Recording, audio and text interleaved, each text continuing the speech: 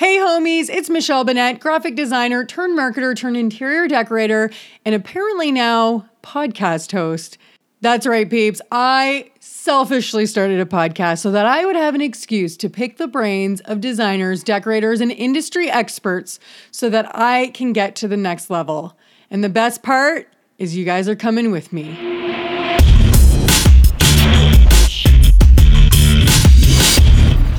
All right, guys, I'm pretty freaking pumped because I'm back with Lindsay Borchard of Lindsay Brook Design for part 2. And everybody freaking loved that episode, by the way. As I'm sure you already... I couldn't believe it. Like, I would get people like messaging me, being like, it was so great. I can't believe the best, yeah. Another one. And it just felt so good that, you know, it's like, I can't sit here and say like, oh, my way's the right way. This is just what I'm doing and it's working. And so if it works for you, then great. I'm super happy to share what, you know, has worked and what has not worked. Exactly. Well, and that's the thing, like, cause you're so very open, right? So I think people connect with that. And not only that, like, you not saying nobody else is like, you're so open and you have like everything on lockdown and you're so wildly talented. So it's such a great blend of like getting advice from people that you also like respect their work. So it's such a nice like blend of it all. Thanks. So, okay, today we're going to start here and we're going to see where it goes. But like I was saying before officially recording, I was talking to Riza from Ivy. So shout out to Ivy. Both Lindsay and I use Ivy and love it. But I was talking to her just about kind of like, it was earlier this week. And I said, I'm actually talking to Lindsay on Friday. And we were just saying like, she was asking me how things were going. And I was like, you know, it's been a little bit of a slower year as far as like the new projects, like bigger projects and stuff. And she was asking about renovations. And I said, you know, I'm doing my own renovation here, which I'm just like randomly sitting on a stack of like hardwood floor. But, and I'm doing a few, like helping a couple clients and I have a new build. And I was just like, I don't know, like if I love it. And I don't know if it's just like, it's still been a scary thing for me, but she said, this is kind of where you started too with it, which was a lot of furnishing. And she, I don't know if this is accurate information, but she said that you were a little bit hesitant about going into renovations. Is that true? Yes and no. I mean, I think not really, you know, it's like with furniture, if you mess something up, it's like the worst thing that happens that, you know, like right now I have a 10-foot sofa sitting in my garage because I, you know, effed up. And that's the worst thing that can happen, right? I have a sofa in my garage. Renovation, it's like, that's like a whole other beast. And it scared me because I was like, what if I mess up? And then that's, you know, on me. And I'm the type of designer or person that like, I can't, if I know I messed up, like I have to take ownership of that. And, you know, people are paying me for a service that, you know, needs to be top notch. So it's not like I'm going to just like replace anything that, you know, was not my fault. But if I did something wrong, like I'm not going to go ahead and try to shift the blame on someone else so I can get out of it. So that's a lot more money out of my pocket. And I wanted to make sure that I had all my ducks in a row and that I really knew, you know, what it kind of entails to do those type of renovations. And obviously starting smaller, I mean, we started with like a little bathroom reno and I've had really great contractors, you know, for the most part. And so, it's okay. Sorry. I don't know. It's all good. So guys, to the listeners, we might get a periodic beep here or there, but we're not even going to worry about it. I'm sorry. It's all good. So yeah, I was definitely hesitant for sure. So, okay, first of all, I want to touch on the fact that thank you for sharing the fact that you have a couch sitting in your garage, because it's like, it happens to the best of us. And that's reassuring to hear. That it was a big facepalm moment. It was like, oh my God, the sofa came in wrong. And it was just like the chaise was on the wrong side. Like how freaking like amateur is that, you know? And I'm going, oh my God, you know, I'm trying to find the email of like, I need to make sure that I sent her the right information, you know? Because in my mind, I was like so careful. I looked over it and over and over. Sure enough, I read that email. I'm like, damn it. That's my fault. I know. That happened recently. I mean, not extreme like a sofa, but I was getting the draperies installed at my client's house and everything was great, cool. I leave and I'm looking at the pictures I took and like the video, and I was like, there is too much light shining through those drapes. It was bedrooms and they were supposed to be blackout. I was like, that doesn't look right. So I drove back to her house and I went and looked and I was like, frig, this is definitely not blackout. I go, same deal, right? You're like, I know I didn't do this wrong. And I'm like, you know what? I think I requested blackout, but they quoted me not blackout. So it's still on me because I should have caught it in the quote. Yeah. Anyways, that was a stupid mistake too. Face palm also. But that's really reassuring to hear. I'm not going to lie. Okay. So what was your own personal experience? Did you have your own personal experience with renovations or did you not even have that? Well, before I even really started the business, my parents went through, they sold our childhood home and they had a rental, smaller, they downsized. And the rental, they did like a full gut job on it. So that was my first taste into like really doing something.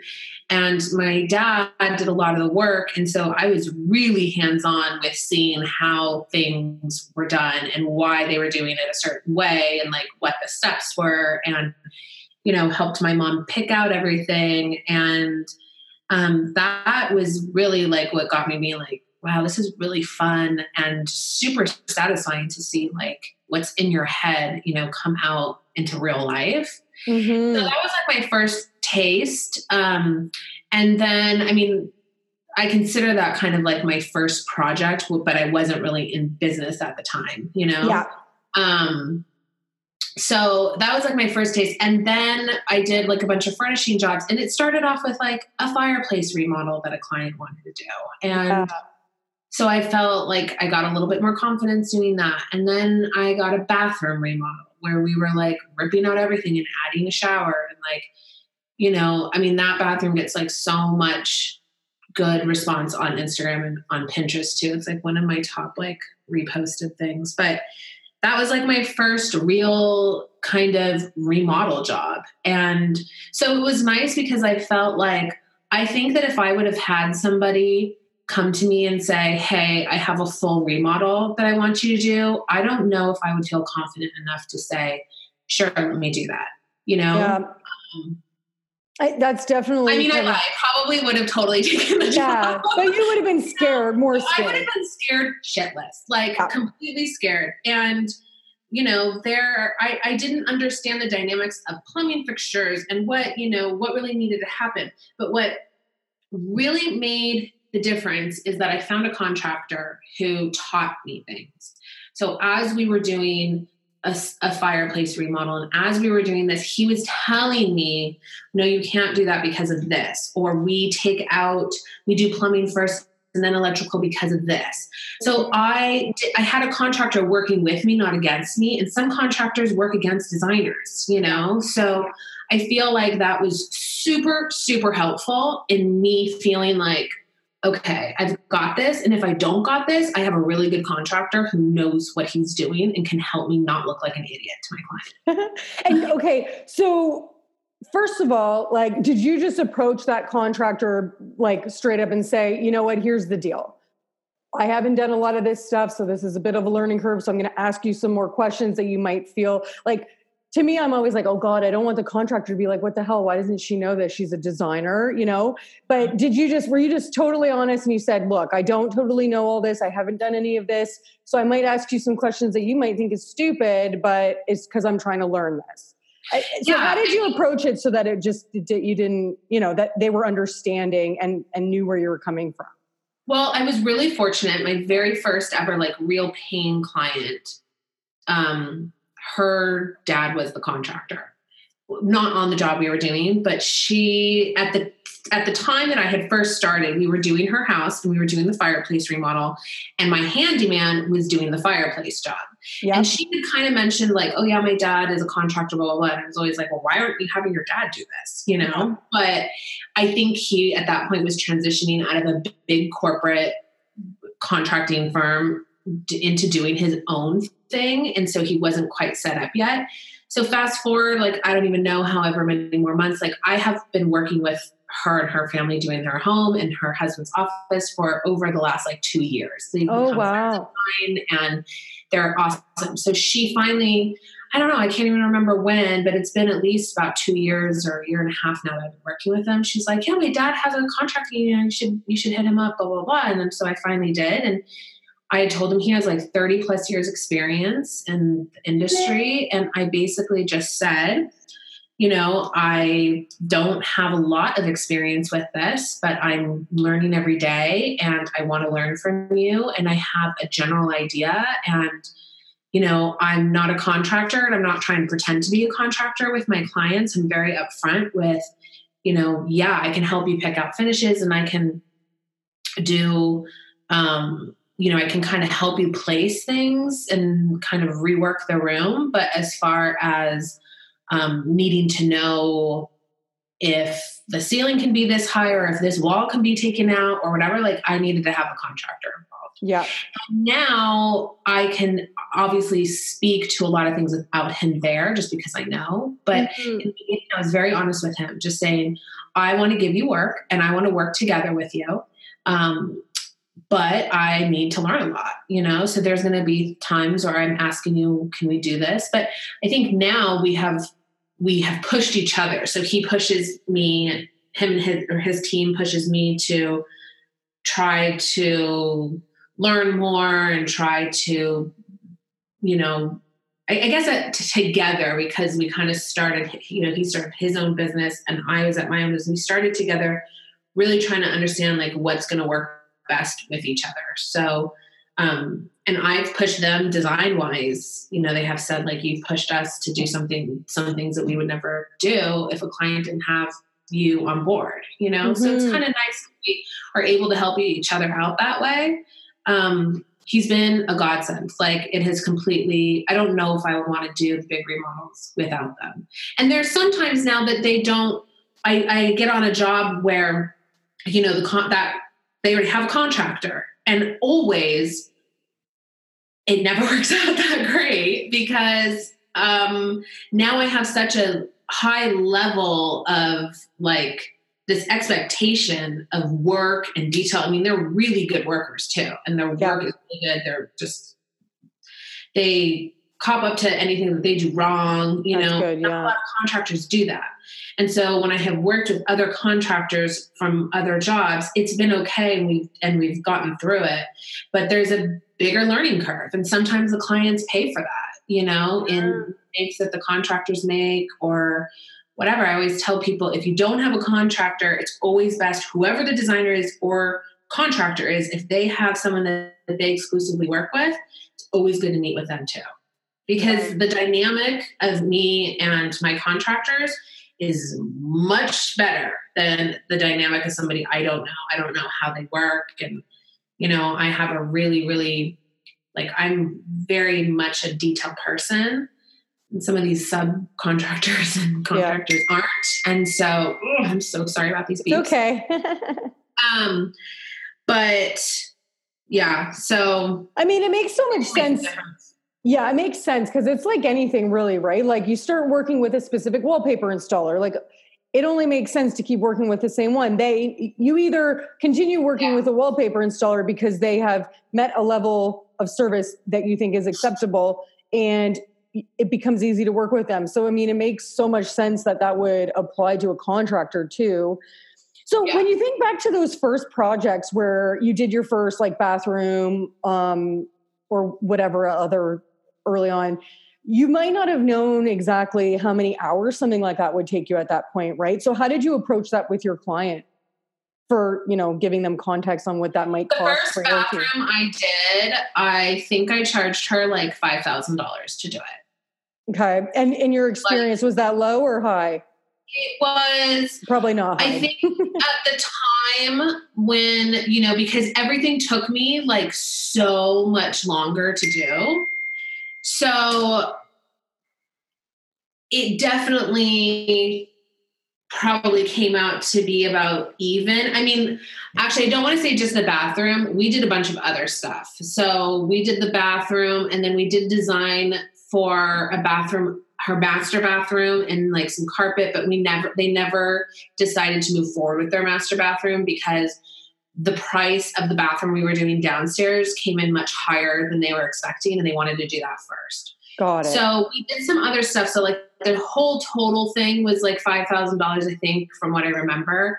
And it was about even to maybe me losing a tiny bit just because of the hours, you know? So there were so many site visits and so much double checking. And, you know, now I don't necessarily like, we'd still do site visits, but I don't need to be there every single time, you know, something happens. Yeah.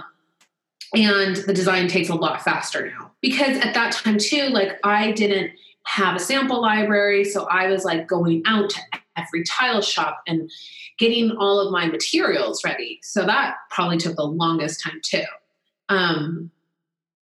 So yeah, I think it was kind of probably a wash, but it was okay because I was really happy with the work. Yeah.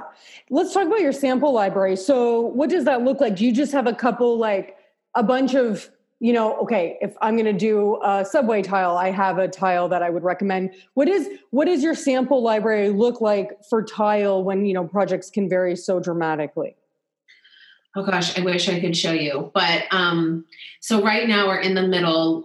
In part one, we were talking about the accessories that we have that we buy, things like that. We're transitioning. Since part one, I've added I think 2 new team members, and we were using my garage as kind of this like holding for all the accessories and things like that. Well, we're moving actually on Monday, everything out. Great. To a big storage unit that we're going to kind of use as our warehouse now. Awesome. And then we're going to be using all the racks that I have in the garage as our sample library, because right now we're like overflowing with the amount of tile that we have and hardware and flooring samples and paint samples and wallpaper samples and fabric samples that like I literally turned my linen closet into a sample library closet. And even that is like just not even enough. So we have bins and bins of subway tile, mosaic tile, field tile, flooring samples, ceramic tile, cement tile. So we're always trying to have enough samples here. You have to remember, I live in Thousand Oaks, which is about maybe to an hour outside of LA. I would say 45 minutes of LA. Outside of the design center, outside of all of the areas where like the big showrooms are, to like just go in and see something. So we really try to have enough stuff to at least get us through like the first round of like either inspiration or kind of being able to piece some things together to kind of like get us onto the road that we want to go on with the design. From there, then we can say, okay, like, let's say we're doing a bathroom and we have the flooring here that we know we want to do. And we know we want to do a subway tile, but doesn't want to be white. And we can go through our samples and maybe pick like a gray color, but we don't want it so flat. Then we can go, okay, now we need to go out and source a subway tile that has a little bit more movement or have more color, or maybe it's a darker gray than what we have in our current library. And then we go out and source that. So it's not like we're sourcing major material for each project that we're doing now, because we're able to just pull from our own sample library. And so it's growing and growing and growing. With that though is constant kind of organizing and making sure that the stuff that we have, we still like and that is still available. So it is more, I guess, office work that I'm not billing to clients. Mm-hmm. But at the same time, it makes it so much easier because then I don't have to waste a whole half of a day going down into LA looking for like a gray subway tile. Yeah, that makes sense. And so, okay, you were talking about like, this is maybe specific to your process. I don't know if you can talk about this because of what you're doing later today, but you then do you kind of show up, okay, you do your consultation and then you're going to move forward. do you then maybe just directionally pull some of your own samples is what you're saying to help guide and say like, okay, this might not be it, but directionally, subway tile, and it helps kind of buy it in early on so you don't go too deep. Is that what you mean? Like, what does that look like? What I mean is, okay, so if we're doing, we book the client, our first meeting with them is to talk, I give them some design homework, right? So we set up an Pinterest page. I have them start pinning everything and putting comments and what they want to see for the space, what they like, what they need, blah, blah, blah. Then during our inspiration meeting is when our team comes out and we take our before photos and we do all of our measurements of the space and we go over their Pinterest page with them. So we talk about what is it that you like in this picture. If I notice that she pinned, 5 different white kitchens, I'm going to ask her, do you want a white kitchen? What do you want? Do you want the counters to be white, the cabinets to be white, like the walls to be white, or do we want just white cabinets? So I try to get really into detail about what the client wants first and then try to shift that. So like I'm really over all white kitchens right now. And I think that they're completely timeless and classic, but I am just wanting a little bit more creative, right? Yeah. So I have a client that's like, I want an all white kitchen. So I try to go, okay, what's going to make her happy? We'll do the walls white in the upper cabinets or the perimeter cabinets white, but let's try to push her out of her element in the island and do a different color countertop or a different color cabinetry or whatever. So at that point, knowing kind of what our client wants, we go back and then myself and the design team will kind of make our own Pinterest board based off what we kind of take the images that we talked about during that inspiration meeting with the client and we take those and put them in our own Pinterest page or board for her that is just shared within the team. Mm-hmm. And then we start adding in our own images of kind of, okay, she wants the white kitchen, but this is kind of what I want to do to push her a little bit to not have everything be white, right? And then from there, once we feel like we have a good page that we're like looking at everything and like, okay, this looks really cohesive and we're on the right track, then we take those. Sometimes we print them out. Sometimes we just have our, iPad Pro out so we can kind of refer back to that as we are like really designing and actually picking out the actual materials and product. So we'll take that, and we'll start pulling samples from that kind of Pinterest board. Mm-hmm. So then we'll say, okay, let's find a countertop that is white for the perimeter, and then let's find a darker one that will go for the countertop, and then let's find a paint color that will work with that and hardware. And we try to have everything, laid out so that when we do the design presentation, we're actually presenting the exact items that we are proposing for them. So we never kind of go into the client's house being like, okay, well, here's where we're going to start. And these are kind of some of the things that we're thinking about, but it might not be this exact stuff. That just gets really confusing for the client, I feel like. So, okay. I usually don't do that. I usually do the inspiration meeting and then like, I'm not really seeing them for a couple of weeks until we do the design meeting. Okay. And then the first design meeting, we revise it. And if I feel like after the second design meeting, if they're still not loving anything, that's when I'll maybe suggest, hey, why don't we go to a tile store together so you can start pulling the things that you really like. So it gives me a better idea.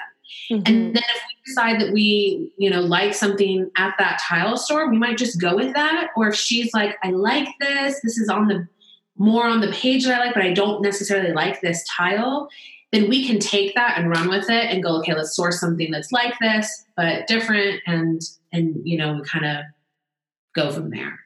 But I feel like that really helps the clients because the more options you give them, the crazier the client gets. I feel totally. So do you ever have clients like early on when you said, you give them their design homework and then you go over their Pinterest board with them and you start saying like, okay, like, are you hoping to have a white kitchen? Like, do you want white kitchen, white counters? And are they ever like, well, I don't know. That's why I hired you.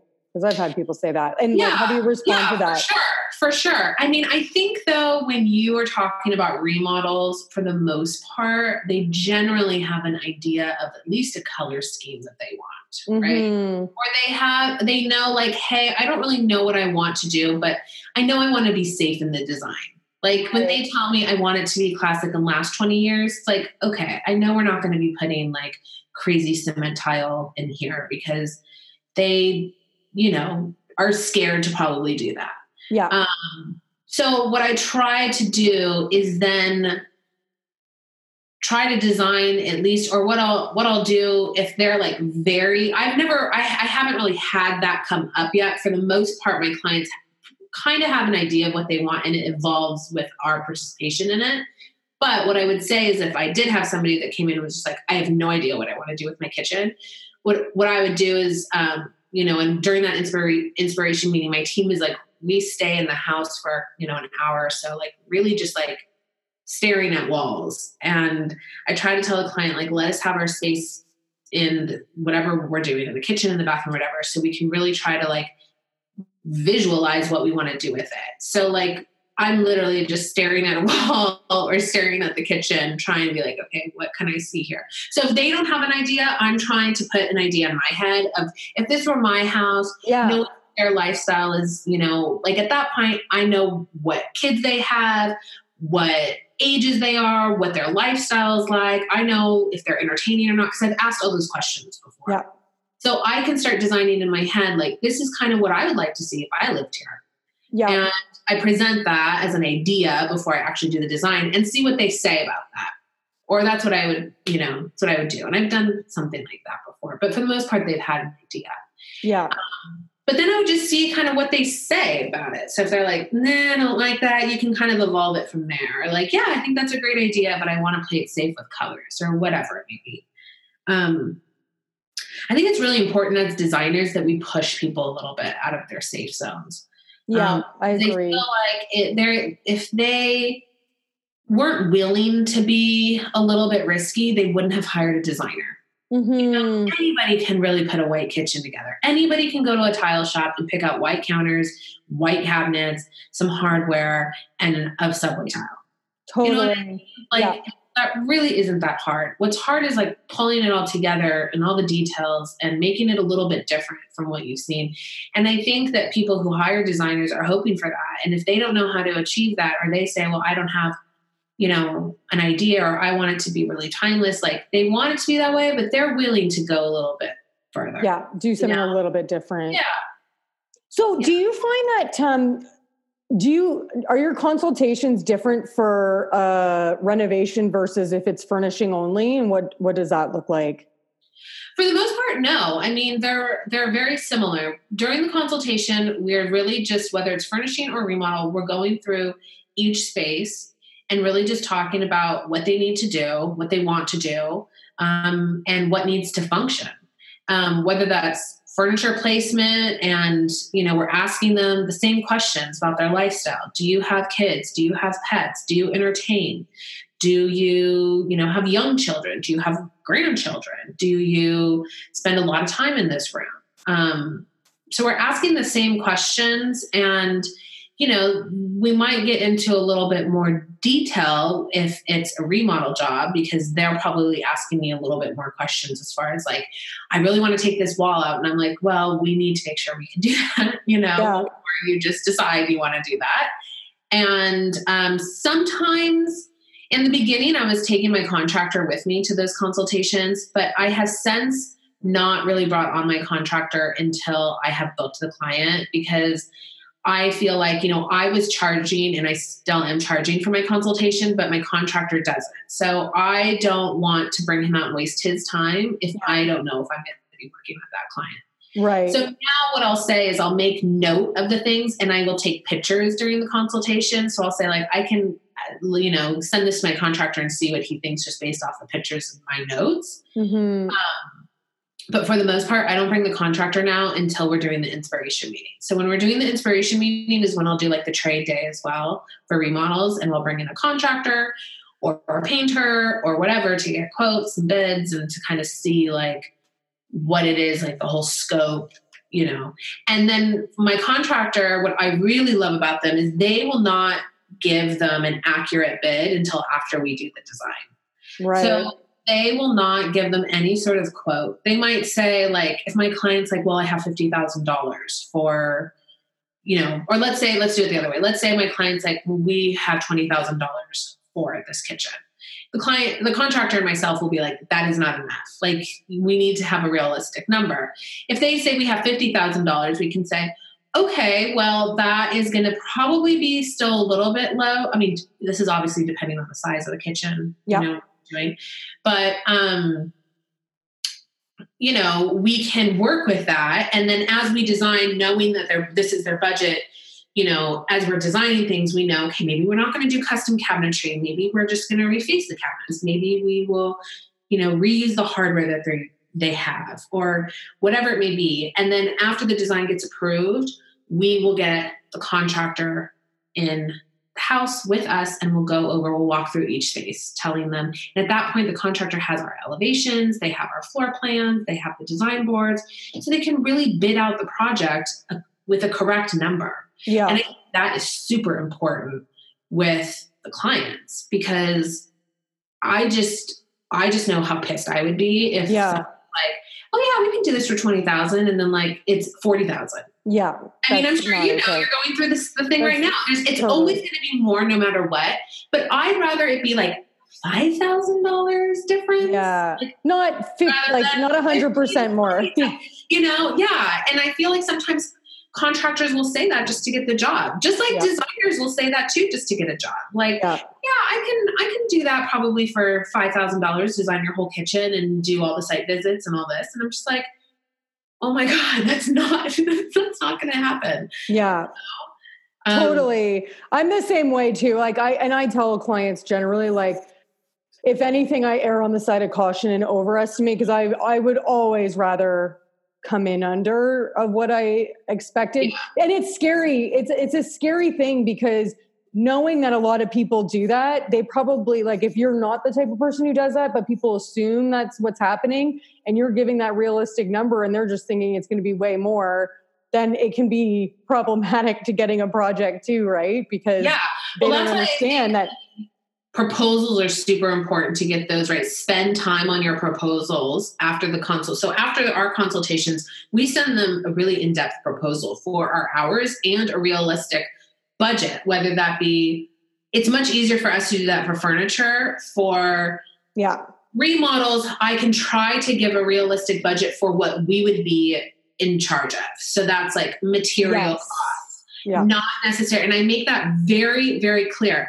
This proposal that you are getting is for our hours, and they're big numbers. So I will list out, okay, bathroom is going to be 20 hours. What does that 20 hours entail? That entails us pulling, doing the Pinterest, getting together a first preliminary design plan, sourcing from our own stuff, then spending maybe a day sourcing, other things, and then doing one design meeting, and then doing revisions, and then doing floor plans and elevations. And I always tell them this number can change going lower or higher depending on a couple of things. We can lower this number by you doing your homework and giving me enough inspiration and enough ideas of what you like, so that it makes it easier that I know the clear path that we're heading into. Yeah. And however many revisions. Do you need to see every little detail and sit on it for a week? And do you want to see 5 different options? I usually bring in 2 options, sometimes 3, but not for everything.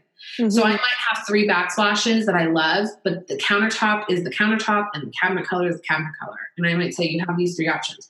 More than likely when I do that, it takes way longer for my client to make a decision. So I try to limit that to 2. Yeah. To 2 options. So I tell them in the beginning, this number is an estimate, and you can really be in charge of whether that number goes higher or lower. Yep. And then for material costs too, I go, this is I just say, like, this is an average number. At this point, I know where they like to shop retail wise. Yeah. They're comfortable with. I've asked them, do you want to spend more money on really awesome plumbing fixtures, or do you want to spend more money in tile, or do you want just to not spend a lot of money on, and like all of it be middle road, and like, this is not your forever home, so you don't want anything that's like, we can make it look good, but nothing's going to be super expensive. Yeah.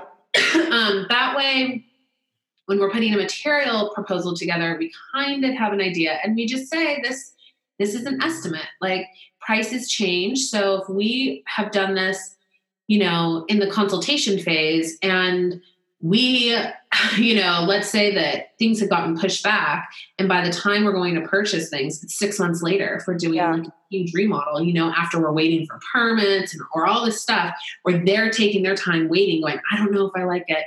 And then months have gone by and it's not available. Well, then guess what? Now you're paying more time for me to resource that item. Yeah. You know, so I put that out kind of all in the beginning to let them. The consultation would it? Yeah. After the consultation, when I give them the proposal and I list out every single thing. So when we're doing, let's say a furniture estimate or not furniture, a material estimate for a bathroom. And let's say it's, I don't know, $15,000, which is high, but let's say it's $15,000. I'm going to list out what that includes. And I will list out the number. So it will be the square footage amount, you know, for the most part, we can kind of guesstimate that, you know, kind of have an idea of what we're doing. So I can say it could be this amount of square footage for floor tile, this amount of square footage for wall tile, this amount for plumbing. Or, I mean, I don't really break it price down for that, but I list it in our description of that. So it's just going to be like, oh, I see. $50,000, like a total number. But then in the description, so they know what that, like, does that include plumbing? So I list like hardware, plumbing, floor tile, wall tile, mirrors, lighting, towel hooks, artwork for above toilet. Yeah. You know, like, hooks for behind door or whatever, you know, new towels. If they say we want new towels, and I put accessories in there. Yeah. So it's not broken up by number that way, but at least I have listed what that $15,000 is going to be for. Yeah. And that's good too. Cause if you know, you could still like, you know, maybe I end up spending less mentally on one thing and you can invest a little more. So you're still within the budget without quantifying it per item. Right. So when let's say you're doing like a whole main floor for somebody. Mm-hmm. So it's bathroom, kitchen, living room, including a renovation, and you're going to be furnishing for them. When you're doing that initial presentation, are you presenting to them everything related to the renovation and also all of the furnishings? I've done it both ways. And what I really try to do is I try to gauge what is going to be best for my client. So if I have been working with someone and I can see that they get very overwhelmed when we're talking about a lot of things, I'm not going to do a presentation like that because it's going to be way too overwhelming. For the most part, I think it's really overwhelming for anybody to be, I mean, that could be a 5-hour meeting. You know, so exactly. Depending on the size of things and the detail and all of that. What I like to do is I personally like to do it in phases. So I say, we're going to do all of the hard materials and the remodel stuff first. And then we're going to move on to furnishings once that is approved, because also I don't want to spend extra time. So let's say they go, we want to see it all together so we can get a whole big picture. What I'm going to tell them is that, listen, that's fine and we can do that. But as we are designing the furniture, we're designing the furniture based off of what we're doing the remodel stuff, right? So like if we're picking a, you know, patterned tile for a fireplace that is like green and blue, then we're going to be pulling those colors in the rugs and the pillows and the sofa. Like we're making all of our decision on the furniture based off of that tile or the colors it's going to be and the materials in that room. So let's say you hate that fireplace tile and you're like, no, I don't want that. That might change all of the furniture that we put in there for it.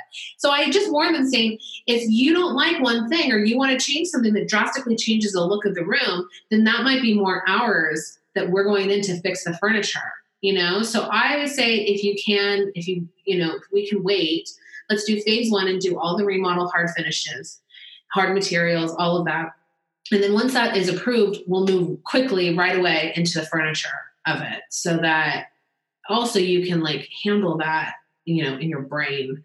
Totally. Even me as a designer, it can be intense. Like it's intense. And then just remembering like, okay, I need all these samples. I need these, you know, this material, this and this and this. But what I will say is, let's say we're doing a living room. I might bring in a couple swatches to show them, like, if we did this really crazy, colorful tile here, this is kind of what the sofa color might be.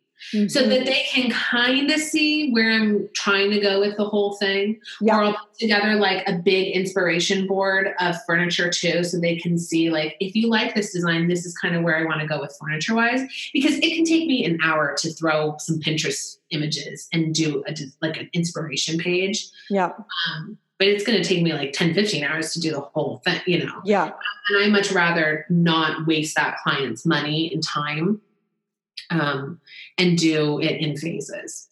So can we talk about electrical then? So there's some things that are dependent on like the final selection. So for example, I know that I'm going to have wall sconces beside the bed, but I also might not totally know. Like if you were thinking of going that route and you want to make sure while the renovation's happening that the electrical work is done appropriately, you do have to do a bit of planning. So how would you approach something like that?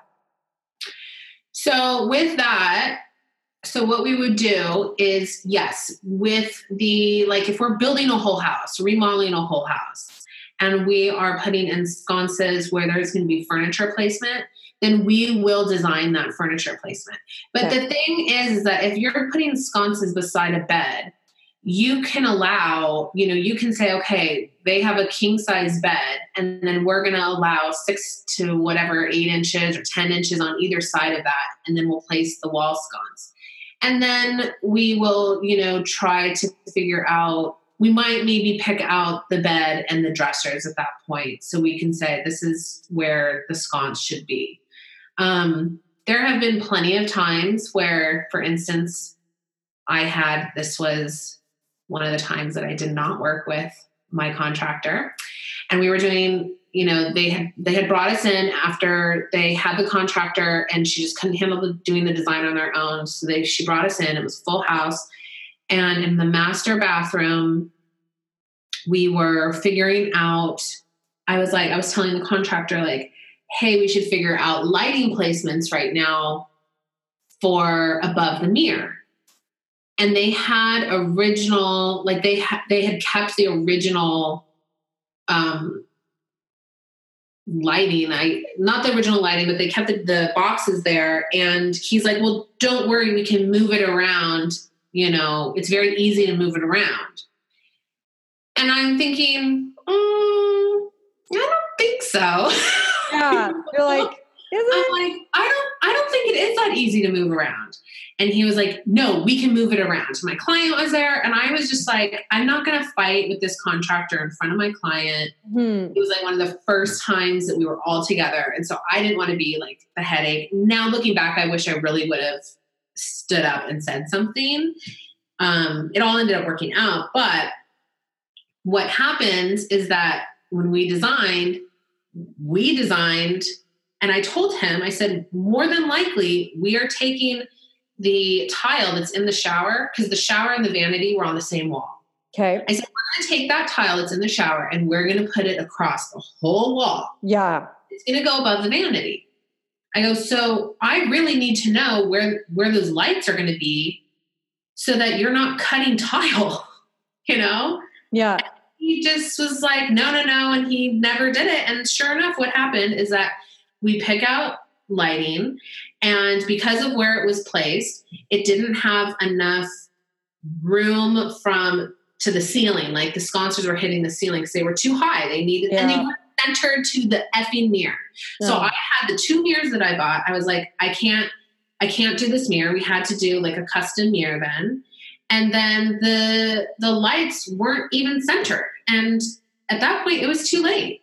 So now she has a bathroom, which, she's like, well, I don't care. It doesn't really bother me. But I'm like, well, it would bother the hell out of me. Yeah. And because the contractor was lazy and didn't want to change it. Let's talk about that. Let's talk about how often do you find like stuff like that, for example, because there's so many things that are what I love about furnishing is like, I am mostly in control of things. And yes, like if something goes wrong, like you said, you can undo it. Like it might be at my cost, but it's not like, well, there's nothing we can do. For example, yesterday we had our AC unit installed on the wall and he told me I was like, can we make it higher? It's like a wall unit because we have an old house, radiators, like whatever. And the guy was like, well, no, because you need to flip the thing and access the top. And it's too low. Like it's a little bit too low. And I was so stressed. I'm like, well, like I'm very there's a hole from the inside of my house to the outside. There's nothing we can do. Mm-hmm. So, and I'm like, thank God it wasn't on our main floor. We're doing our main floor one once a cabinet's put in. Because I'd have been furious if that had happened on our main floor, not in our basement where Dave hangs out mostly. Right. But like stuff like that. How often do you feel like you're dealing with that? I guess probably not as often with your contractor, but when you're working with other clients, and how do you work your way through it without just having a panic attack? Okay, so let me say this particular job that I was talking about, the bathroom. In the end, the bathroom is still absolutely gorgeous, right? Yeah. No one looking at, like we still haven't even photographed it, but when we do, and I show the images, no one is going to say anything because no one will know, right? I will know that mirror should have been 2 mirrors and that the light should have been centered, but it's not the end of the deal, especially if my client is cool with it, and it still looks really good. So I'm always kind of defer to the client's attitude. Luckily, my client on this job is a kick-ass woman, and she did not take any... She really handled the contractor because he was good. He just did not pay attention to the details. So like in the kids' bathroom, we had to initially we wanted to do, in the master bath, there was a couple of things with the tile. So initially in the master bathroom on the floor, I wanted to do kind of like a crosshatch pattern. Is that what it's called? A crosshatch, where it's like you kind of butt up and it's kind of like a herringbone, but not really. I don't know the correct terms, but I wanted to do that. And the contractor was like, that's too hard to cut and, blah, blah, blah, blah. And I just feel like it really could have been done if his tiler was really good or he felt confident in his worker or whatever. But he said, no, it really can't be done. And we were under a time crunch. My client was pregnant. They wanted me moved in. And so it was very much of like, we kept the same tile. We just did it as the 12 by 24 and kept it in a brick layout. And to me, it still looks beautiful. Anybody can look at the bathroom and be like, that is absolutely gorgeous. But it was just a small little design detail that I would have liked to see selfishly. It was my design that I had to alter because he felt he couldn't do the job. And then in the kids' bathroom, the original tile, I can't remember what we originally wanted to do, but the tile guy, I think grouted it the wrong color. Ugh. And we did spec sheets that we hand to our contractors, right? So for each room, there is information of the paint color, the grout color, the tile, the size, the elevation drawing of how it's going to be laid out. We put that on the wall in each room. We give it to the contractor, we give it to the client, and we have a copy. Yeah, it can't get much clearer. Tell me how many mistakes can possibly be made when you give that much information, right? Yeah. You're hoping zero. No. So we were still getting emails, saying, well, what's the grout color and this and that? And I had to say, please look at the spec sheet, you know? The tile, thankfully my client is awesome. And she was like, no, this is not acceptable. We can't do that. And the contractor did fix it, I think 3 times to the liking, and it looks beautiful. I think in those situations, you have to kind of see how your client's going to handle it. Sometimes I would say more than likely the client is going to come to you to handle it, where my client for that particular job is an amazing businesswoman herself. So she handled it just so well. There were things that happened. Perfect example. We were installing wallpaper, this amazing wallpaper, in her powder room, which is very, very small. Yeah. Very small, like a closet. And she has amazing style and taste. And she's like, I want to do this awesome wallpaper. We found this Mylar blowfish big blowfish. It was like aqua with like gold blowfish, okay, this sounds really ugly, but it was. No, I feel like I might know what you're talking about. Yeah. It's from a really well-known company that I'm sure everyone knows, and I'm blanking on the name. I'll think about it. But we sent all the information to my wallpaper. So she said, I have this wallpaper guy, but he's like, really old. He like barely speaks English, and like, we can get him, but I'm like, well, I feel a little uneasy. This is, I have a great wallpaper guy. He'll come out and do it all. My wallpaper guy comes out and just botches. Oh, shoot. Like botches it. She's like, there's scratches on it. I mean, and meanwhile, let me tell you, this wallpaper for this tiny little bathroom that like you can barely fit in when you close the door was like $2,000. Yeah. Okay? It is expensive. And he just botched it. I feel like he was lazy with it. He didn't cut it. Like he opened it up and like noticed that there were scratches, but then didn't want to tell us. And we kind of looked at it, but we didn't want to open it all the way because we were like, now knowing all of this, I open up the wallpaper, or I'm there with the wallpaper. We have a new wallpaper installer who I love, love, love. But now I know, okay, we have to look at everything, and we have to make sure that, I sent the wallpaper guy the link to it and everything. And he's like, well, if I knew that this was Mylar, I would have not done it because it's not going to stick to the walls. And I go, what do you mean if you knew? I sent you the link. Yeah. Like you just didn't read that it was Mylar. Yeah. Like I don't know what to say. You don't know what you don't know. Like you, as an installer, you should do your own diligence to understand what you're dealing with. Exactly. But here's the thing that sucks is like, the seams were awful. I mean, it was just a mess. And both me and my client were like crying on the inside because we love this wallpaper so much. And yes, I would say 25% of it not working is because of the actual wallpaper and it being a really old house. Yeah. And so the corners are curved. And so it is going to be really hard to have them completely line up. And the walls are old. And so, it's plaster. It's just all these different things. But because it was a tradesperson that I brought in and I said, no, let's not use your guy and let me bring in my amazing tradesperson who set up your powder room. Guess what? In 2 weeks, I'm going with her to pick out new wallpaper and I'm paying for that to get into her powder bathroom because I feel a responsibility to do so, Same exact thing happened to me, by the way. Exact same thing. It's the worst. And then I thought, I'll remove it myself. I was like, I'm going to remove it myself, save myself a couple bucks. It just made it worse. Yeah, I was shit.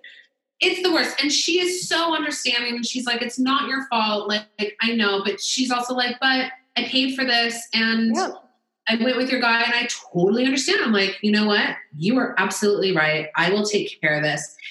And here's the lesson learned is that, it's going to cost me $2,000, probably a little bit more to install it, this and that. It's not going to be what both her and I were really envisioning for the space, but it's going to look beautiful. She's going to be super happy. And at the end of the day, she really respects how I handled that. And she's still referring me clients. And I am much happier that it worked out this way on a small little powder room rather than me continuing to work with this guy and it happened on a much larger room or, a client who is not understanding.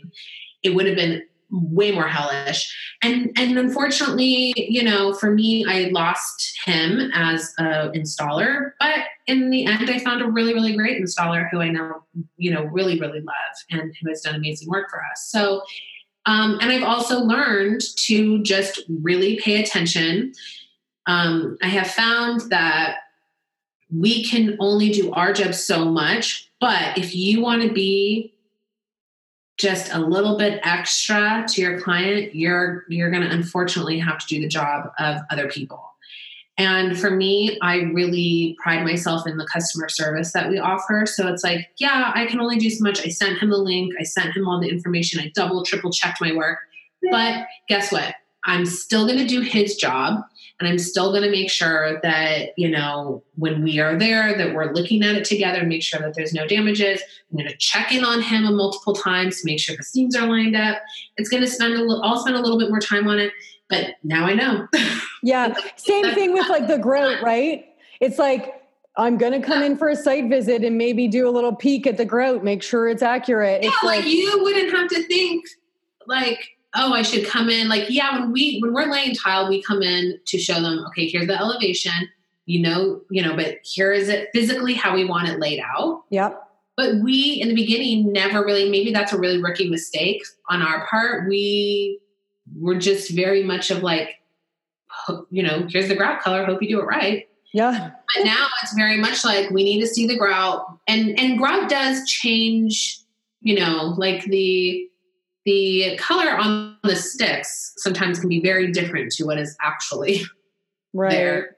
Yeah. When it hits it. So we now like to try to be there and see like, okay, maybe this is the right grout color, but it's not what we are envisioning. So let's scratch that and do a different grout, Absolutely. That's a great point. And so you charge obviously for those site visits, right? Yeah. And how, like if someone's doing a tile installation, how long do you linger? Like what's your threshold for like an hour? Yeah. Yeah. So like what we'll do is we'll go there and we'll immediately go talk to our tiler and if our contractor's there, and we will lay out the tile. We'll look at the grout. We'll kind of go over the grout. Obviously they're not like putting the grout in right there, but we'll lay out the tile. And then while they are starting, we will probably go over all the other areas and just double check, like see where we're at with framing or see where we're at with flooring or wherever we're at in the project in other areas. And if the contractor's there, we'll talk about what we need to do and what's going on. If let's say it's like one bathroom and there's nothing else to do, we'll probably linger there for like 30 minutes just to make sure he's good. And I like to see them lay the first few pieces to make sure that the spacing is correct and the way that they have it is just like our elevation drawing. And then when I feel like, dude, you're good, then we'll hit the road.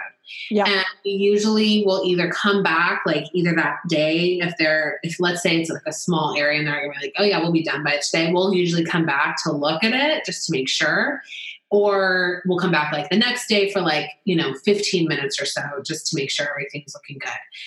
And then when they do the grout, we like to be there now to really see the coloring and make sure that it's looking good.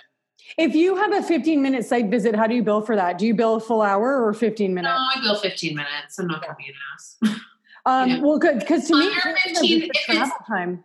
Well, it just depends where they are. We charge for our travel time if it's over 20 miles. So if it's a further out client, we try to make the most of it. So either we will try to hit up some showrooms in that area, or we'll maybe try to hit up another client in that area. So we're not spending half a day just to go check in on something for 15 minutes. Mm-hmm. But if they're close, if we're there for 5 minutes, I'm charging for 15 minutes. So it's usually 15-minute increments. And for the most part, I would say very rarely are we there for 15 minutes. It's usually at least a half hour, So. Well, this feels like, because I know you have somewhere to be, it feels like a logical place to kind of end this conversation. Thank you so much for taking that. I'm kind of at the stage where I'm really considering working on more renovation projects, but I like the idea of maybe like starting a little smaller. I mean, I have a new build that I'm working on right now, and it was a lot as a first into the it's but been sometimes a lot. It's easier to just like go in there. You just have to know that you might be losing money on the hours that you spend, or you might have mistakes that you make along the way. But I will say that those mistakes will be worth it because you're going to learn so much from them, and it will make you just that much better of a designer. I'm part of so many Facebook groups where it's really great for the community to be able to like come in and ask questions and get other kind of designers' input and things like that. But what I really can't stand is when designers ask like for certain things that I'm like, you should know this, or it should be a trial and error thing. Like, don't try, like, you're not doing yourself any favors by trying to just ask somebody else how to do it. You need to really be in there and be involved and learn it on your own. It makes you such a better designer and such a better business person too, Totally. So even though it was really scary for you to probably do that, you've probably learned so much. Yeah. And it's just gonna, even going through your own stuff too, I'm sure Totally. you're like, oh my God. I'm noting that, the air conditioners need to be at this height now, And just don't take people's word for it. Like, open the latch yourself to see how much clearance you need, Yeah, like just, exactly. And it's funny because I'm part of I just kind of started this, like there's 10 of us or 8 of us today that met as a group and had a little mastermind session for 3 hours. And one of the designers is in her first year, and she was like talking about how she's billing, and we were like, no, like, you got to be charging more. But then I was like, you know what? Like, some of this you like, part of my passion for certain processes and ways of working are passions because of having gone through those mistakes myself. Like, nothing makes you more passionate about a process than making a terrible mistake on your own personally. Like, hearing you tell me that it's a mistake not to have a receiver is not as impactful for me to implement a process until I have a terrible experience personally. You're asking questions for every single thing in your business. Yeah. Or how do I do this? How do I pick out windows? It's like, how do I, what plumbing fixtures are the best? Like, it's something to say about you going to market and finding those vendors on your own too. Because I have spent a ton of money doing that, and I don't want to just freely give out this information that I have spent a lot of money to get. Mm-hmm. And 2, I think that if you are not putting in the time and the money and the energy into finding, whether it just be accessory brands, finding the accessories that you feel are good for you and your brand and your aesthetic and your clients, it's like, I don't know. I just kind of feel like I'm not going to do your work for you. I'm not going to do your work, but it's just like, you really should. It makes you a better designer when you do it. Totally. Just like, I'm going to be really open about things and share processes, and you should try them out. But you should also know that it's not the only way to do things. And if it doesn't work for you, then you need to try something else. Totally. So it's kind of the same concept. Like, I will give you maybe I'll tell you one accessory brand to look into, but I'm not going to give you my whole list of vendors.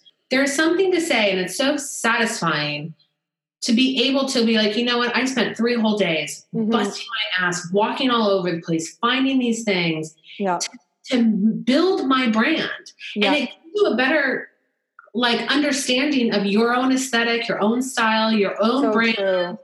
And it's really impactful. So it's not because I'm not saying it because I don't want to give out the information because I've worked for it. It's just going to make you a better person, a better designer, a better business person. Exactly. You've already shared where everybody can follow you, but tell them all again where to follow you. And, So our website is lindsaybrookdesign.com, Instagram, Lindsay Brook Design, and Facebook, which we rarely ever post to, is Lindsay Brook Design. Thank you so much for doing this again. I loved it. Oh God, I can't believe how amazing these podcasts are turning out to be. I feel like these last couple of weeks, last week and this week, has really made me need to up my ante. Now I feel like I have a level of quality that I need to deliver, and it's got me very motivated. And I hope that I can get some really amazing guests to be able to continue to give us as amazing of feedback as both Lindsay and Anastasia have given us. So guys, if you enjoyed this podcast, you know the drill. Please leave me a review.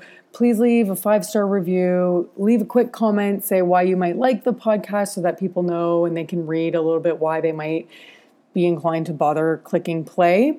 Also, if you want to join along my journey, I have a Facebook group. It's called Real Talk Design. I just launched an Instagram profile for Real Talk Design. It was just getting too messy. I couldn't figure out the audience on my regular Facebook group versus, how do I promote the podcast? So go follow the podcast, realtalk.design. And also, I am going to be starting a weekly email.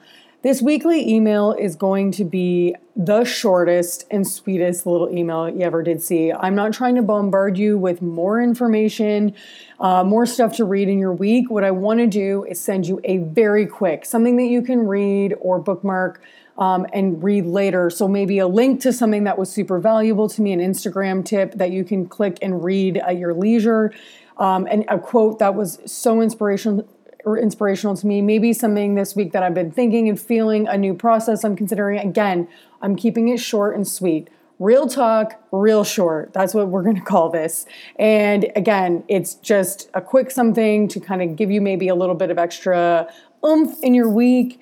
And you can subscribe to that at michellebennett.com/realtalk. I don't have a website for Real Talk Design yet, but who knows, down the line I might. But again, you can go to michellebennett.com/realtalk to get, I'm telling you, real talk, real short inspiration in your inbox. Not trying to make your life more difficult. Anyways, guys, that's all I got. I'm so freaking excited. Next week, I'm going to have another great podcast for you. I cannot believe the consistency that I've had with this. This is probably the one bit of content that I've ever been this consistent with. And now I've set a high level for myself where I just cannot miss a week. I was talking to Dave, my partner, about, how much, do I want to keep going with a podcast? And at this point, I've mentally committed to at least 100 episodes. And at that point, I'm going to decide. So I'm going to give you 100 episodes, and then we're going to see where we're going to go from there. Because you just don't know where life's going to take you. And I want to make sure that I'm not just doing this for the sake of doing this, that I'm going to keep doing it because it's helping me, which, selfishly, I created this for myself, but it's also helping you as well. So that is all I got for you this week. I will talk to you guys next week. Bye.